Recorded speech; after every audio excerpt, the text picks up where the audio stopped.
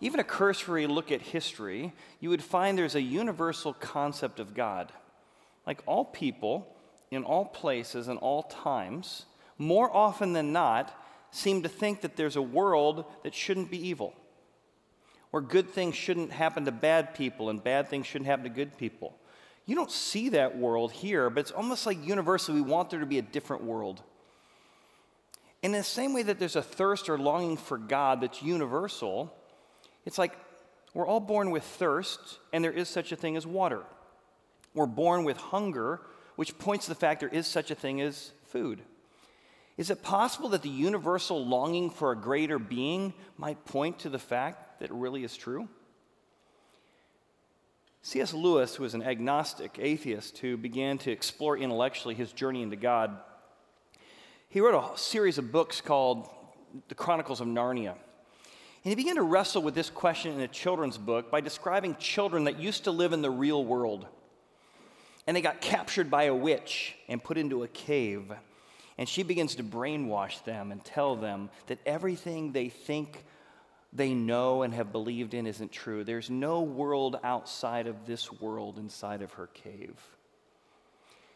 And finally, one of the kids says, "Really?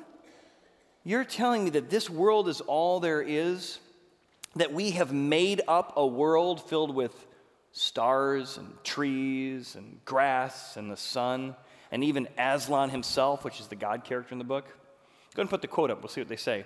And in fact, she turns to the witch and says, "If all that exists in this world is this black kingdom of yours, then why is it that the things we make up seem more real and more important than these?" Even Plato and Aristotle talked about invisible things like courage and integrity and honor, untangible things you can't touch that are more real than this shadow world.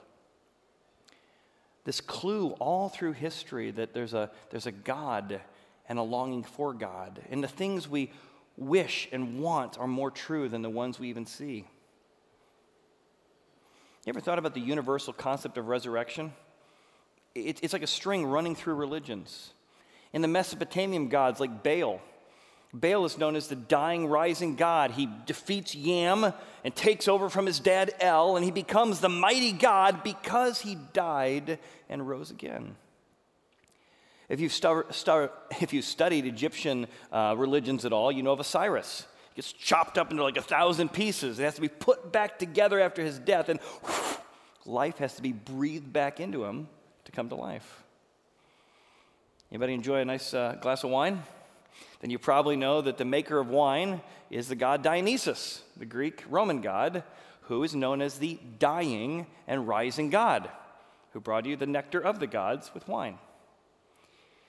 It's almost like hidden into culture and literature and our own conscience and our heart and our imagination is a longing for God and a longing for resurrection.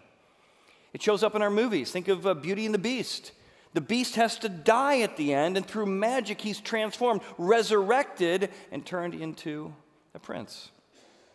Harry Potter, book after book after book, but eventually you know how it was going to end because that's how every good book ends. The hero dies for others, is risen, and inspires us. If you're a Matrix sci-fi fan, you know about the one who's come to fix what's broken in this world, to find out we're not just in a matrix, there's a bigger world out there, and he too has to die, resurrect himself, and even at the end of the first movie, the good one, he ascends. It's like there's clues that have been hidden all around us our entire life, whether it's literature or philosophy or religion. And Jesus shows up as a Jewish rabbi in the first century, and he says the Easter eggs you're looking for are hidden in the belly of a whale. There's a group of people asking him for yet another sign. And he says, no more signs I'm going to give you except this sign, the sign of Jonah. Jonah was in the belly of a whale for 3 days and 3 nights, and so too I am going to predict my own death and my own resurrection. Just like he was in there 3 days, I'm going to be in the grave 3 days. And someone greater than him is here. Now, maybe you're like, Chad, really? You're going to try and convince me that Jesus is true by telling me a crazy story about Jonah and the whale, which I don't believe is true? We'll get there in a moment. I got a chance to go skiing in Vail for the first time this year. My son Javen and I went up there and just had a great time. We stayed in an Airbnb with a group of other guys. We sat down at the table after a long, hard day of skiing and met these two guys we didn't know. And one guy owned his own construction company, and he just partnered with this other guy, and they were skiing together.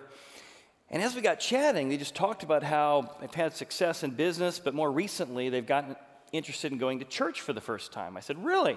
He said, yeah, we really don't like Christians. They're really self-righteous, judgmental, really think they're better than other people. But I'm kind of interested in God and Jesus.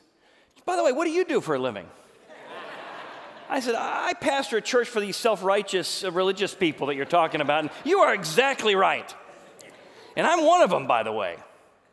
I said, it's exactly like the account of Jonah, like the whale guy. I said, yeah, most people think Jonah disobeyed, God had to smack him around, then he obeyed. I said, that's not at all what the book's about. They said, what's it about? So we had this great conversation, skiing and eating pizza.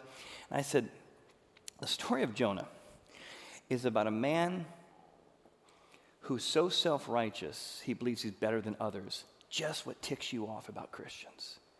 See, God appears to a guy named Jonah and says, I want you to go to Nineveh. We're like, all right, so what? Nineveh was the capital city of Assyria. If you look in history, the Assyrian Empire had just crushed the northern empire of Israel. These were his enemies. And God says, I want you to go to the capital city of your enemies, tell them they're doing wrong, I'm going to hold them accountable. Oh, I like this. And if they change, I'll forgive them. Whoa. It would be like God coming to the president of Ukraine and saying, I want you to go to Moscow, tell Putin, what he's doing is wrong. I'm going to hold him accountable. But if he changes, I'll forgive him.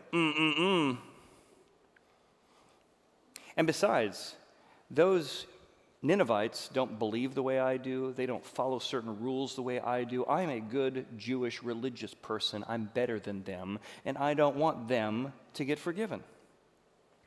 And that's the first clue we find, actually, in the story. The clue is that God wants to show mercy to you, but also to your enemies. So instead of going to Nineveh, he goes the opposite direction. He gets on a boat and he goes towards Spain. Tarshish is called at the time. And when he gets out there, we find that the storm hits. And ultimately the storm hits because now the guy who's wagging his finger at those rebels against God becomes a rebel himself. He doesn't care about the people around him. He's thrown into the sea. Blub, blub, blub, blub. He's swallowed by a whale. And for whatever reason in the story, and we have copies of these scrolls from 300 BC, it mentions why, of all the details, was he there 3 days. In fact, in 1947, they were exploring another hidden clue in the Qumran caves, and they found a scroll here in this cave that had a carbon-dated scroll for 200 BC. So we know that what we have here predates Jesus predicting his own death. This was a document used for people for hundreds of years, written by Jonah. And it mentions in here, he's in the whale 3 days. Why mention that? Like, what an interesting clue to kind of leave for us to find out. Why 3 days? Why not say he went 100 yards? Why not say it took a while? It mentions 3 days. He makes his way back through the whale. He spit up on the shore. He's not in any way obedient. He stomps his way to Nineveh. Turn or burn! God's going to throw lightning bolts at you, and I hope he does. The people say, you're right, we're in the wrong. We need to change our ways. Ugh! In the most successful, persuasive speech ever given, he feels like a failure. He stomps up on a hill, looks at the city, and says, God, I'd rather be dead, kill me now, than live in a world with forgiven Ninevites. Which is our third Easter egg. God's going to show him that there's something dead in him that makes him self-righteous, something dead in him that makes him wave his finger and think he's better than others. There's something dead in him. It's not that he doesn't know what to do or the right thing to do. He doesn't need more education or inspiration. He needs his soul and spirit resurrected. So those are our clues. What do those clues mean for us? And did this story even really happen? Let's look at those clues together. The first clue is this idea of God wanting to show mercy to me. Okay, mercy means not getting what you deserve. I kind of like that. But he also wants to extend mercy to your enemies. I'm kind of for the lightning bolt on that. I don't want a lightning bolt, but I want them to have a lightning bolt. And the entire book of Jonah is a giant, geniusly written satire. It's a giant poem. And all of the ideas are called chiasms. They rhyme with each other. So chapter 1 rhymes with chapter 3. Chapter 2 rhymes with chapter 4. The bad guys all do the right thing, and the good guys, like Jonah, do the wrong thing. I'll give you the quick chiasm here. Chapter 1, Jonah encounters these people who don't believe in his God the way he does, these mariners. They don't believe in his God, but they care more about him than he cares about them. Chapter 2, Jonah has this pathetic prayer as he's dying in the whale. Chapter 3, Jonah encounters Ninevites, which rhymes with the mariners, who respond to what God says, even though Jonah is angry at what God did. Then we get to chapter 4, where God shows us Jonah's pathetic prayer. He before was dying, now he wishes he was dead. And the whole thing shows it's the religious people who got a real problem. They think they're better than others. So we pick up on the story. Because he thinks he's better than the Ninevites, he runs out on this boat with other people he thinks he's better than.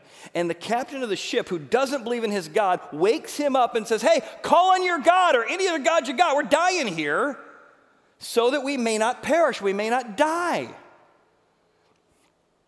And again, the irony is the captain of the ship cares more about him than he does about them. He's like, you know what? If you want to take care of the storm, just throw me overboard. So he's thrown overboard. And they try everything not to do that. And he goes blub, blub, blub through the water, and he's swallowed up by the giant fish, right? We'll get to whether or not that can really happen in a second. He's taken back, spit out on the land. And when he's pouting on that hill, after everyone has responded, his enemies, he says, God, I want to tell you exactly why I went to Spain or to Tarshish. He says, this is why. Look what he says. I knew it, I knew it, I knew it. You are a gracious and merciful God, slow to anger and abundant in loving kindness, one who relents from doing harm. That's why I left. I did not want you to forgive those people who believe the wrong thing and do the wrong thing, and I believe I'm better than them. Take my life from me. I'd rather be dead. And suddenly the guy who's judging rebels is a rebel, but he's still as self-righteous as ever at the end of the book. You see, the message of the Bible is that God has always been trying to bring mercy to you, but also to your enemies. The people you other, I'm not like them. And it's easy in our current culture to say they're the problem, they're the problem. People who believe that are the problem. People who don't do this or do that are the problem. The Bible says we're the problem, and we need mercy, not getting what we deserve. And Jesus came to extend mercy to everyone. Romans, Jews, Greeks, Gentiles. Now you might say, Chad, well, that's a nice story, but I still don't believe this thing happened. Drew was telling me we had a group of people coming to the church recently, and one of our mottos is we're yours to explore. So if you don't believe in Jonah or want some evidence for that, we love those conversations. So somebody invited this lady at our church to a women's Bible study. She'd never really been to a Bible study before. She's like, well, I'm not going to show up to a Bible study by myself. So she invited some friends, and they showed up and just had a great time. Got to know some people. The Christians didn't seem too judgmental. They actually kind of seemed fun and had a good time. They asked lots of questions. They came back and talked to a person who's been attending for a while and said, you know what, I was just afraid we were going to show up and they were going to be studying Jonah. And I'm like going to be the only one in the room who doesn't believe the guy got swallowed by a whale. And they said, you should have brought that up. Horizon loves those questions. Drew, Chad love those questions. This is the place to ask those questions. So let's ask those questions. Are you willing to extend mercy to people you consider your enemies? But the second question, why 3 days? And could a person really be swallowed by a whale for 3 days? That's our second Easter egg. God brings resurrection from the dead using 3 days. Now, it'd be helpful to know that Christians take different views on Jonah. Some people think that Jonah is alive in that whale for 3 days. And of course, they're mammals, they breathe air, so there would be some air in there. That's one view.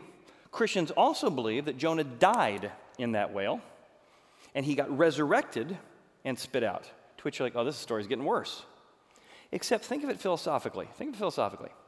If the Bible is what it says it is, a book about how a supernatural God occasionally does supernatural things, super beyond natural in the world, wouldn't it be a bigger problem if this book that's supposedly about an all-powerful God and he never did anything all-powerful? Wouldn't that be a bigger philosophical problem? So if there is a supernatural God, he should be able to do supernatural things. And so the belief is that he rose him from the dead.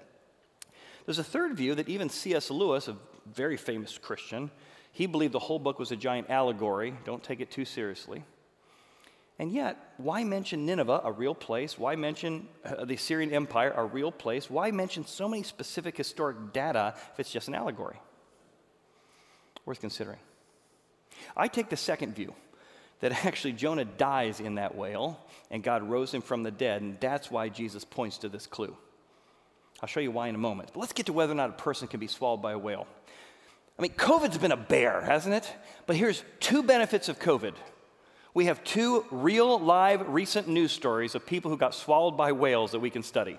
One in 2021 and one in 2019. Up near Nantucket, the Jerusalem Post reported, but you can find it all over the place if you Google it, there's a man who's swimming along. He's got like a 12-year-old and 15-year-old, if I remember. And as he's swimming along, 57 commercial lobster diver Michael Picard, he's diving off Herring Cove Beach. And as he's diving, he's swimming this way. All of a sudden, a humpback whale comes from behind him, fully covers him, boom, pitch black. He's terrified.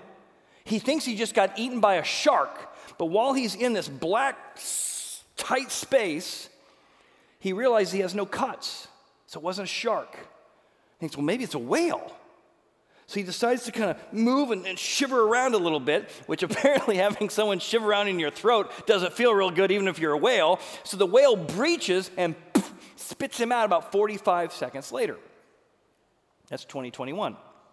Back in 2019, there was an account at the bottom of South Africa.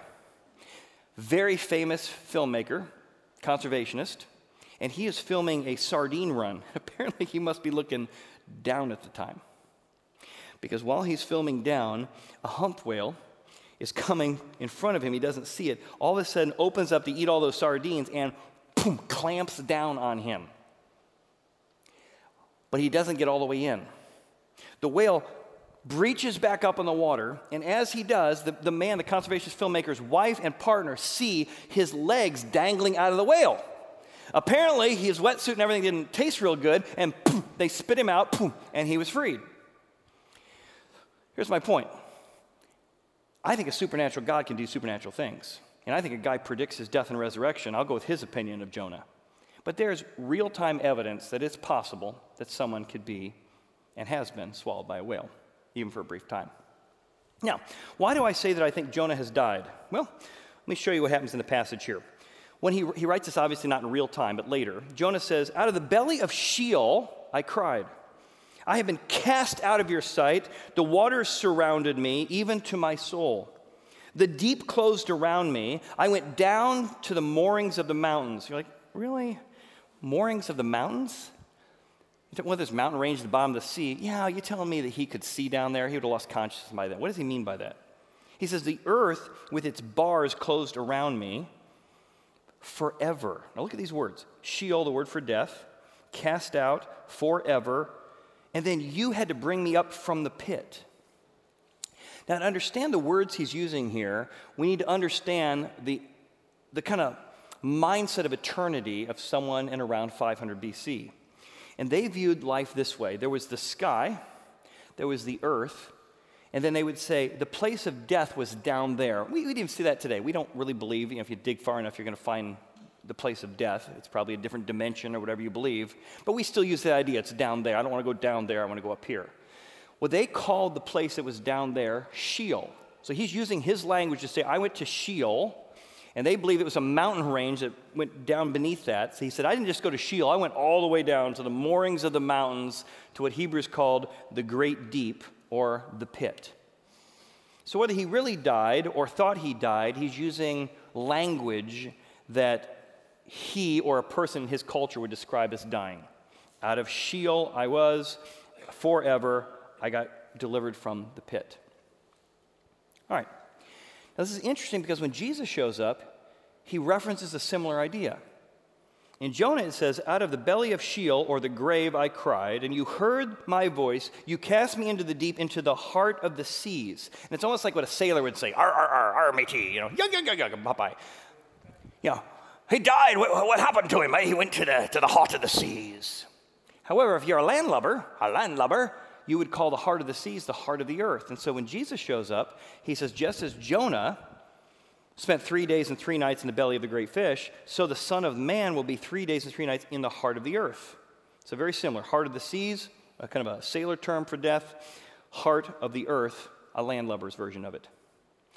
So Jesus is saying, whether you think Jonah really died or didn't, I think he did. Whether it really happened or didn't, I think it happened. We have a copy of the scroll that predates Jesus by 300 years. We know we have multiple manuscript evidence of Jesus' life and biographies that say he predicted his death and resurrection years in advance. No one believed it, no one understood it, yet the guy fulfilled his predictions. And he even cited a clue from 500 years earlier as evidence. Now here's what's more amazing. If you ever thought about the Easter week, maybe you grew up Catholic or Lutheran or Presbyterian, you heard about Palm Sunday.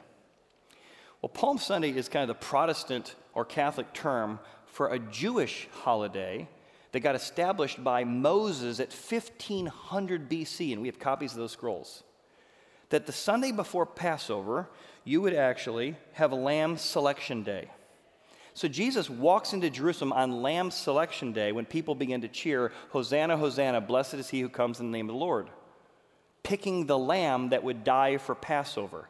That's the time Jesus enters into the city. Then Jesus doesn't just die any old time. He dies on a very specific Jewish holiday that had been predicted and put in place 1500 BC called Passover. He dies on Passover. Then 3 days later, according to historians and the biblical accounts, he's raised just not on any day. It's just not any 3 days. It's a particular year that another Jewish festival called First Fruits, started by Moses in 1500 BC, occurs. So what's First Fruits? First Fruits is the day that you take from the ground that which comes out, your fruit, your barley. You take what comes out of the ground and present it to God. Jesus doesn't just die on a Jewish festival from 1500 years ago. He's raised on a Jewish festival 3 days apart, and he is what comes out of the ground as a Jewish rabbi and presented to God. Maybe that's one incredible coincidence.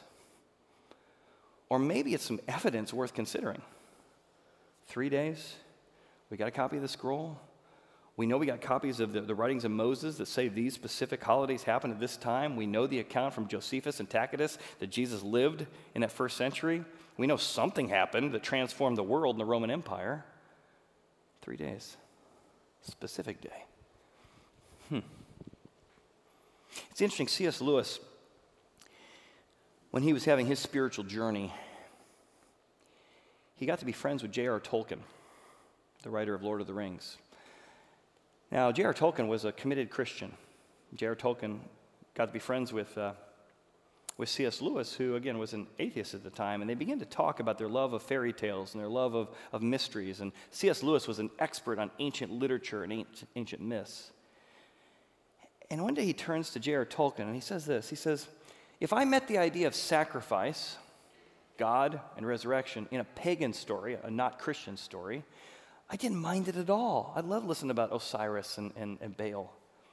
In fact, when I met the idea of a God sacrificing himself to himself, I liked it very much. I was mysteriously moved by it. Anywhere except when I read it in the Gospels, a biography of Jesus. But I've started to realize, and this is because of his conversation with Tolkien, that Christ is simply the true myth. It's the fulfillment of all those dreams and all those hopes and all those resurrection stories that we wished were true. In the same way, he says, as the others, but with this tremendous difference, it really happened in history, and we have evidence to back it up. And it was two writers of literature, it was two philosophers who have written some of the most famous books in history, that C.S. Lewis became a Christian because he began to see the evidence for God. He writes about mere Christianity, and the evidence for resurrection that he saw in these stories he'd been reading his whole life.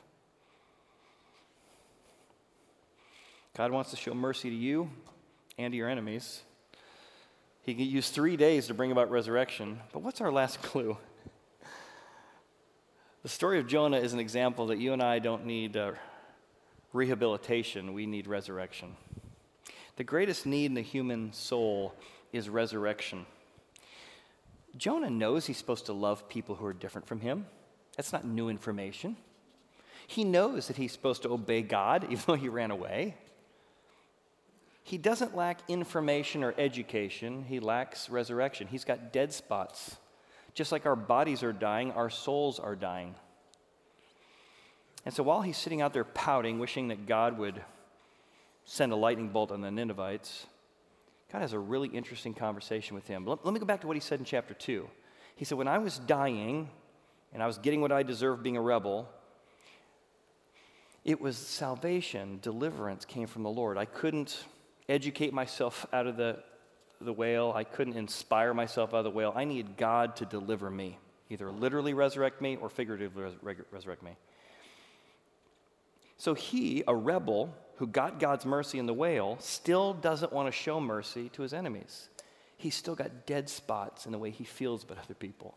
God needs to resurrect not just his body, but his heart, his thoughts, his feelings. So God shows up and has this really interesting conversation with him. God gave him a little plant to give him some shade, and the plant died. Jonah's all mad about it. And so God says, listen, Jonah, is it right for you to be angry about that plant? You've got more pity for the plant than you have for the people in Nineveh. You didn't make that plant. Shouldn't I have pity for Nineveh, the people I made? There's 120,000 people who live there, and I love this line, and their livestock. If you're an animal lover, so is God. I don't want to destroy that place. I got some nice cows. Eat more chicken. Moo. This is the last line of the poem that's known as the book of Jonah. It never answers the question because Jonah knows this question is for you and I. Do you care about people who are different from you? Do you have pity or compassion? And the answer is, I know I should, but I just don't. I'm run out of patience with my spouse. I've run out of compassion for a son who's rebelled against me. I've run out of whatever. And you've tried hard to change it. But the problem is you don't need rehabilitation, you need resurrection to say, God, you got to resurrect what's broken in me. I need you to fix this. I need to breathe life. And so the main metaphor of the Bible is not where bad people need to be good, we're dead people who need to be made alive. Do you need God to wake you up inside? Here's the metaphor the Bible says is how we're made. We are body, soul, and spirit, and all are dying. The older you get, the more it's easy to see your body's falling apart. But did you know your soul's falling apart? Your soul has 3 parts: what you want, your will; what you feel, your heart; and what you think, your mind. And did you know you feel dead things? I don't feel like anyone likes me. I don't feel like this is important. I don't feel like God would be for me. I think dead thoughts. Man, I'm angry at them. I'm better than them. I know I shouldn't think I'm better than them, but I am because I work harder, I believe the right things, or my politics are better. We want the wrong thing. I know that's destructive to me, and I told myself I wouldn't do it, but I keep doing it. Those aren't bad spots. Those are dead spots. And the message of the Bible is if you invite God into your life, he will one day raise your body from the dead, but long before that, he will give you a new spirit. He'll put his Holy Spirit, an alive spirit in you. That becomes the engine that you start saying, God, I've got your engine in me now. God, I found a dead spot. Help me think the right thoughts. Help me feel the right thoughts. Help me want the right things. What would it look like for you this week to look at the evidence for Jesus and maybe begin to look for dead spots in your life and say, God, I need your resurrection. Because if it's a bad thing and you do better, you're real proud of yourself. You're back in the same problem. I'm proud. But if every time something good comes out of you, it's because you got the resources from something other than you, you can increasingly get alive and increasingly stay humble, you increasingly get grateful, and increasingly get more dependent upon God. That's how the message of Christianity works. It's simply saying to God, God, I found another dead spot. Breathe life into that. It's like my buddy Mitch. Mitch started attending our church, I don't know, maybe 20 years ago. And Mitch said that the significant moment in his life that he came to start seeking spiritually was when his mom died. I thought, wow, you got angry at God? He's like, no, the opposite. I was sitting at her bedside. I only believed in what I could see, touch, my five senses. And suddenly my mom died. Nothing had changed in the room, and yet everything had changed. Something invisible that was my mom was no longer here. And this shell that looked like my mom no longer had the essence of my mom. And I realized maybe there's something more to life than just what we see and touch. So I started coming to Horizon. I started building friendships. I started asking questions. I didn't realize how much there was to learn, how much evidence there was to study. And then I found some habits in my life that I had tried to overcome and tried to work on and tried to be better at. And I instead started to depend on God to breathe life into those dead spots, and I'm becoming a better man, a better husband, a better version of myself. And that's what I want for you.